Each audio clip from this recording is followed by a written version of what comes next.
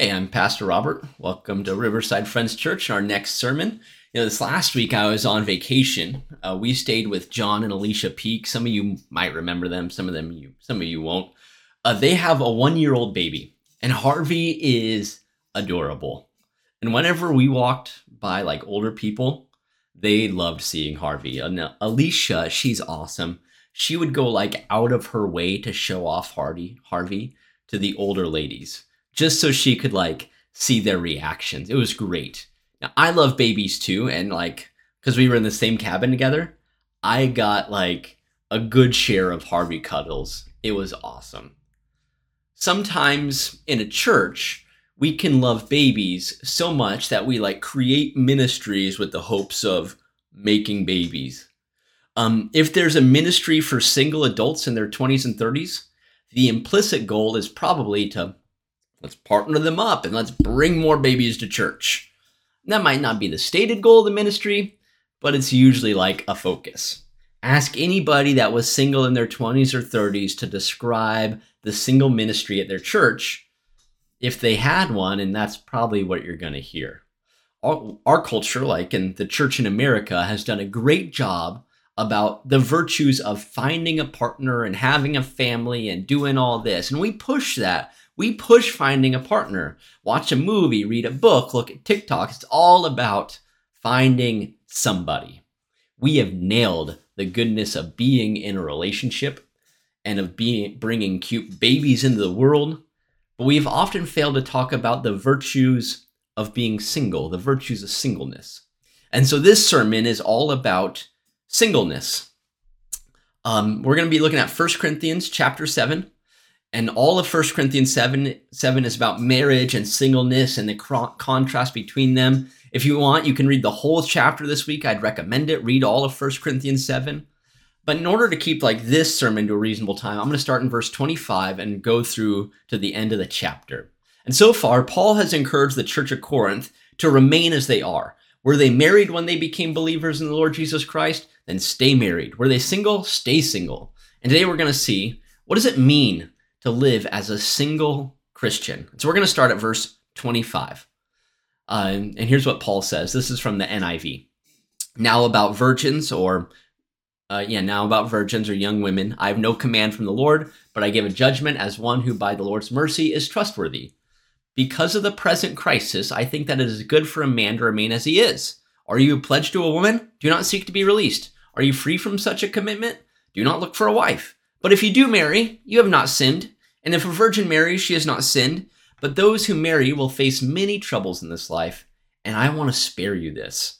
What I mean, brothers and sisters, is that the time is short. From now on, those who have wives should live as though they do not, those who mourn as if they did not, those who are happy as if they were not, those who buy something as if it were not theirs to keep, those who use the things of the world as if not engrossed by them. For this world, in its present form, is passing away. The ministries of the church are generally designed for families. Or, if they are for single people, it's really just to kind of help them get ready for marriage. But think about this, right? The average age of marriage is now about 28 years old, and the average life expectancy is 78-ish. That means that like 1/3 of your life, that if you are totally average, 1/3 of your life will be spent single without being married.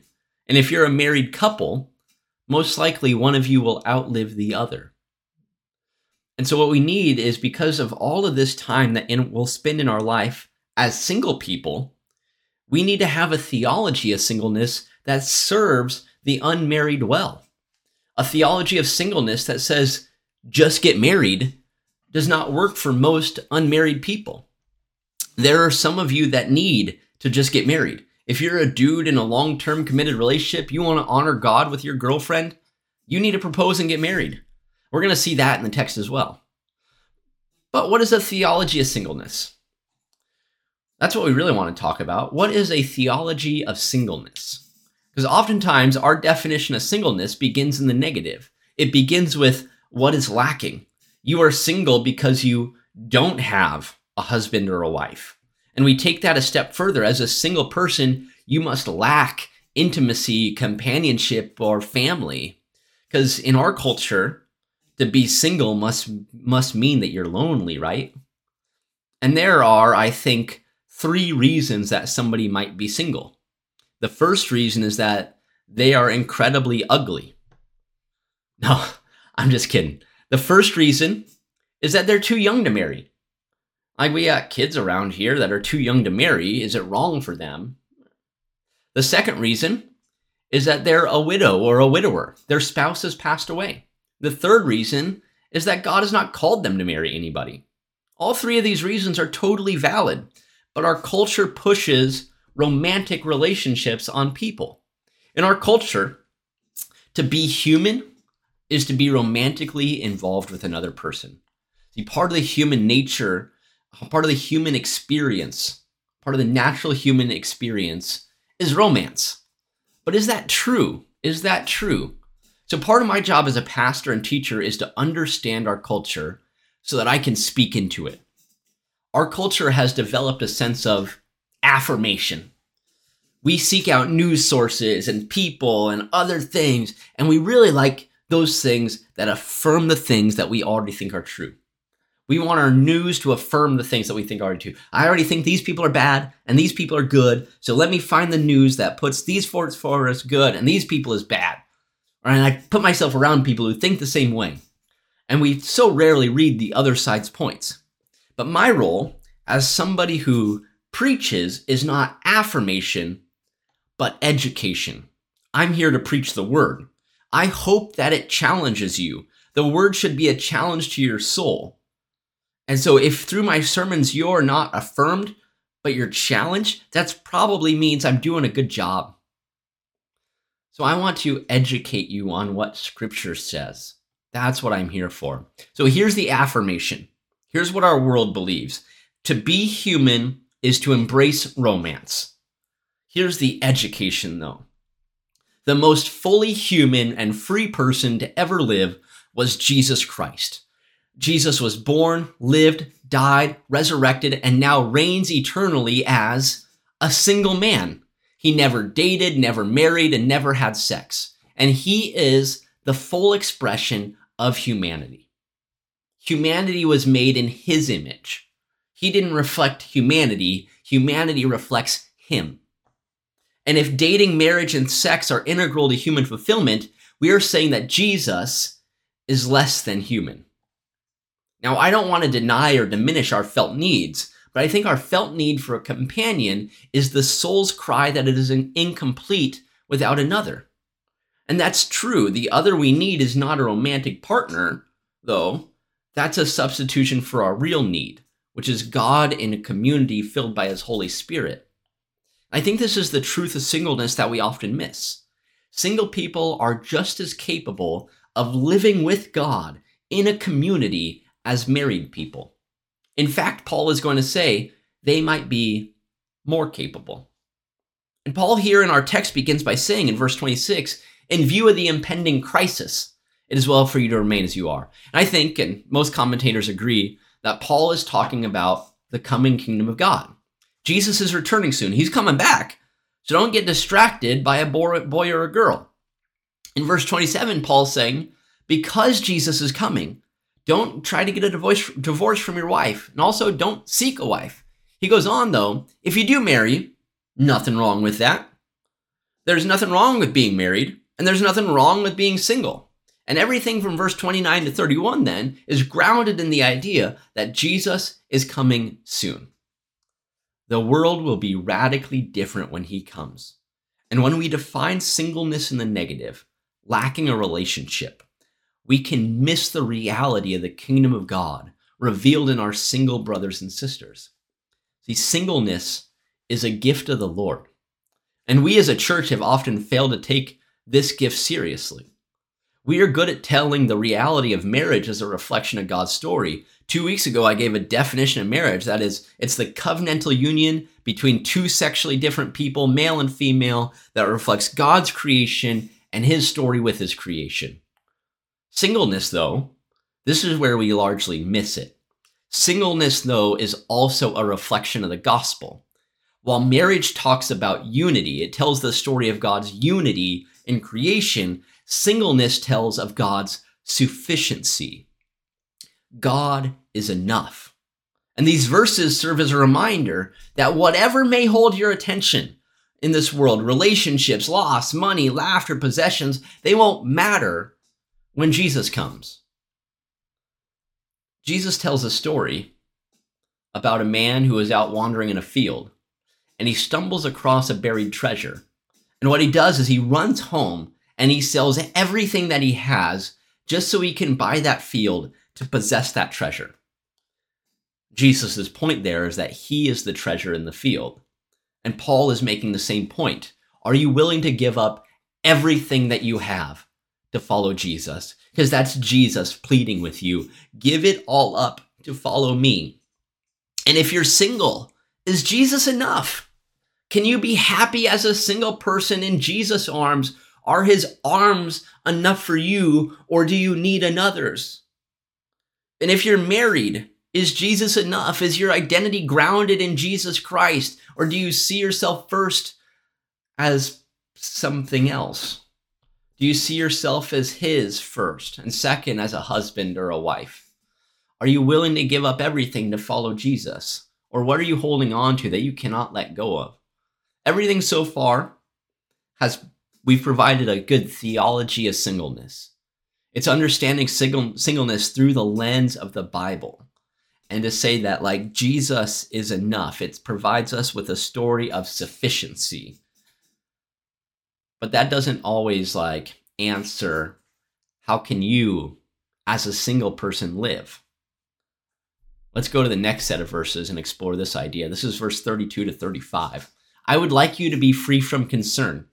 An unmarried man is concerned about the Lord's affairs, how he can please the Lord. But a married man is concerned about the affairs of this world, how he can please his wife. And his interests are divided. An unmarried woman or virgin is concerned about the Lord's affairs. Her aim is to be devoted to the Lord in both body and spirit.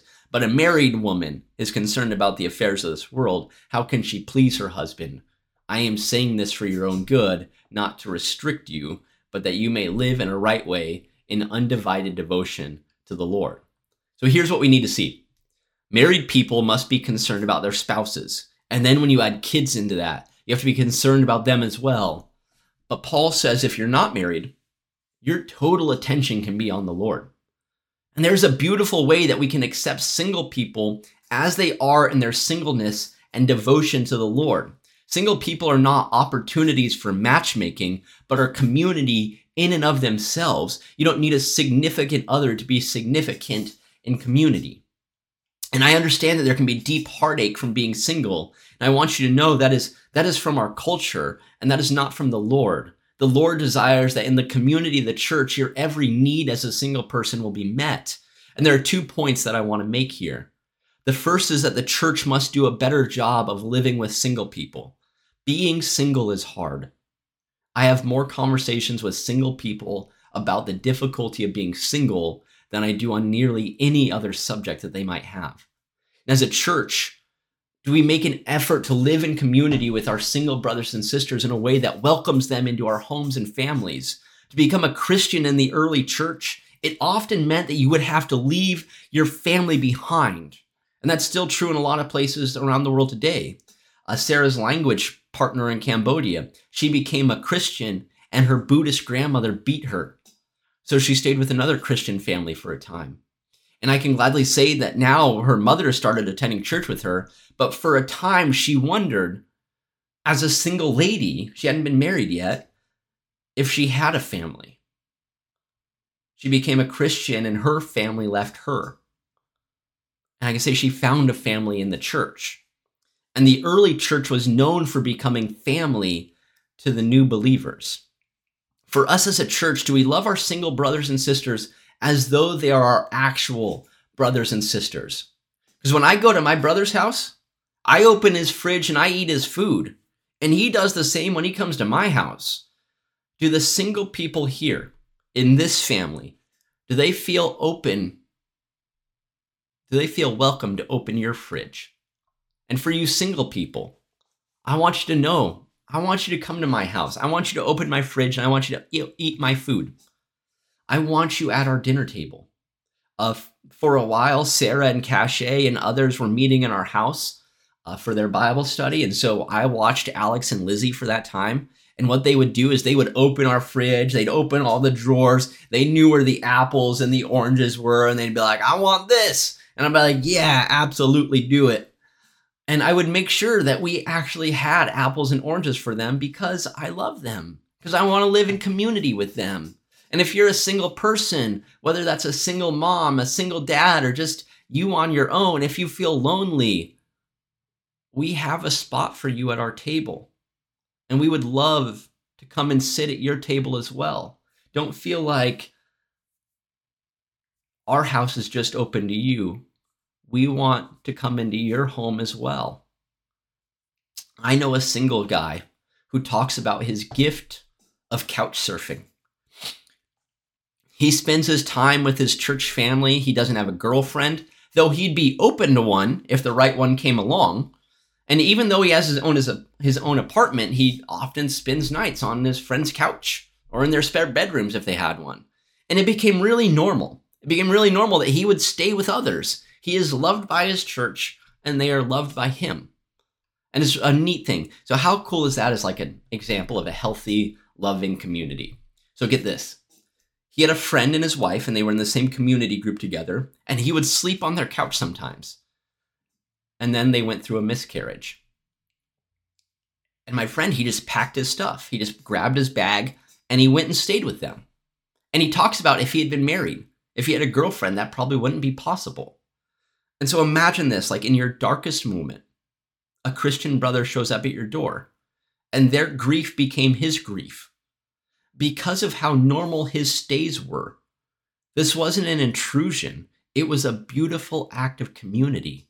He was there to love them well. Because he had taken time to build community in his singleness with the community of believers, he alleviated their grief by feeling it with them. And the couple who lost the baby, they talk about the deep love they felt by him staying with them. And Paul is saying here that there's an incredible freedom from being single. There's an incredible freedom from being single. How are you going to use that freedom? 1 Corinthians 7:32 says, I would like you to be free from concern. And the Greek word here for concern can also mean anxiety. I'd like you to be free from anxiety. Because you can use your freedom to be anxious. Or you can use your freedom to be anxious, and you can be in your own head and you can think about, well, I don't have this, I don't have that, I don't have a girlfriend. I'd like my life to be here, but it's not. Or you can use your freedom to build relationships. The familial community is not generated overnight, but it's cultivated through time. Paul's verse in 7:35 rings true. He says, I say this for your own benefit, not to put any restraint on you, but to promote good order and unhindered devotion to the Lord. My friend found freedom from anxiety in their singleness. And my friend was able to be with his friends in their grief. They were and are his family in a real way. And both marriage and singleness reflect the glory of God. Do you see your singleness as a reflection of God's sufficiency? Because the goal of the single person should not be to get married, but to love the Lord. And does our church reflect that truth to our single brothers and sisters? Let's go on, verse 36 to 40. These are the last set of verses to my third point. If anyone is worried that he might not be acting honorably towards the virgin he's engaged to, let's pause right there. This word virgin is weird. Literally what it is like young girl. The way that the Greek language worked, the way that the Hebrew language worked and the Hebrew culture worked is that it was just assumed if you're a young girl, you are a virgin. And that's how they would call you. And so it's kind of weird to translate it that way in our culture today because that's might not be true. And so what we need to do is kind of when it says virgin here, we need to think like young girl. And as we even apply it to ourselves today, we know that this is what it meant in that time. And so I appreciate the NIV for doing that, for hey, here's what this meant for them. But at the same time, we can also recognize that that might not be where we're at today. So if anyone is worried that he might not be acting honorably toward the virgin he is engaged to, and if his passions are too strong and he feels he ought to marry, he should do as he wants. He is not sinning. They should get married. But the man who has settled the matter in his own mind, who is under no compulsion, but has control over his will, and who has made up his mind not to marry the virgin, this man also does the right thing. So then he who marries the virgin does right, but he who does not marry her does better. A woman is bound to her husband as long as he lives, but if her husband dies, she is free to marry anyone she wishes, but he must belong to the Lord. In my judgment, she is happier if she stays as she is, and I think that I too have the Spirit of God. I want to focus in on a couple of verses here. 1 Corinthians 7:38. So then he who marries the virgin does right, but he who does not marry her does better. The NIV translation of version, we've kind of talked about this, is fine, but it could be better. I like the NRSV. It says, so then he who marries his fiancée does well, and he who refrains from marriage will do better. Still not exactly, but it's close. But how do we apply this today? If your desires are burning, you can't control yourself, then get married. Paul's position is that if your desires are not under control, it is better that you marry than burn with passion. And Paul flips our conventions on our head. He says if you get married, that's good. But he flips our ideas when he says, but if you can stay single, that's better. And that is so strange to our ears. Do we actually believe it is better to be single than to be married? Or do we believe that Paul is crazy? Because if you struggle as a single person with anxiety and about the future and about who you'll be with, marriage won't fix that. Your anxieties will just shift to the next thing. Whatever issue that you have, you bring them with you to your marriage and you drop them off on your partner. If you struggle with being single, if you bounce from a relationship to relationship, if you can't be happy and single, being in a relationship won't fix that. And we're talking about people like on their way to codependency and stuff. I want you to be healthy in whatever position you're in. If you're single, I want you to be a healthy single person. If you're married, I want you to be a healthy married person. If you're single, it would be better for you to be a healthy single person than an unhealthy person in a relationship. And Paul's position is that if you can't be single and honor God, get married. It'll be better for you to figure out how to build a life with one person rather than bounce from person to person. Think about it like this. When I got married, I was 23 years old. This September, Sarah and I will celebrate 10 years of marriage. If I was the same person today that I was when we got married, that would be unhealthy. Now, I was in a healthy place at 23, but there's a difference between an emotionally healthy 23-year-old and an emotionally healthy 32-year-old. But if I maintained that same level, if I hadn't grown, I would now be an immature 32-year-old. As I've matured, though, as I've gone from 23 at a healthy 23-year-old to what I think is now a healthy 32-year-old, what I've done is I've matured, and my love for Sarah has matured in exactly the same way. As I've discovered things about myself that were known only to God, and as I've explored these, I've had to explore them in the context of marriage to Sarah. It's a wonderful and beautiful thing that as we get closer to God, Sarah and I grow closer to one another. Yet Paul says the beauty of singleness surpasses this beauty of marriage. He says when you are single, you don't need to worry about where the other person is. You just run after Jesus. It can be difficult to be single, and I hear that. I have a question. Do we as a church, do I as a pastor here, as a husband to Sarah, do I make it easier or harder for the single people around us to share with us the sufficiency of Christ? Do we celebrate singleness? Because healthy singleness expresses the sufficiency of God in the same way a healthy marriage expresses the unity of God. And that's a lesson that I need to hear. I need to hear about how God is enough. And the single person is able to have their attention on the Lord. And instead of a spouse, there is a community available that is beautiful and honors God. And we can live with one another as a family as God intended. And finally, to be married is good. To be single is better. Neither the person who's single nor the person who marries is wrong or sins. Both share the glory of God with the world around them. And so for those of us in the church who are married, here's a couple of questions for you. Who are the single people with whom you are living in community? Who are the people who are invited to open your fridge door? Do they feel comfortable? Do they feel comfortable to open your fridge? Do they feel comfortable to sit at your table? How are you allowing them to teach you about God's sufficiency in your life? How can you live better with the single person around you in a way that celebrates and honors their singleness, in a way that encourages them to become a part of the community? For at least a third of your life, on average, you will be single. This week, how can you let the single people here embrace the community they need? And for you single people, this week and every week, when you need something, who are you inviting to your table? Whose fridge door? Who's opening your fridge door? Who's invited into your space to open your fridge door and to live intentionally into your life? And also, whose fridge door are you opening? What do you need? If you're a single person, I want to know, what do you need to find God's sufficiency in your life? Or how are you missing God's sufficiency by bouncing from a relationship to relationship? Let's pray.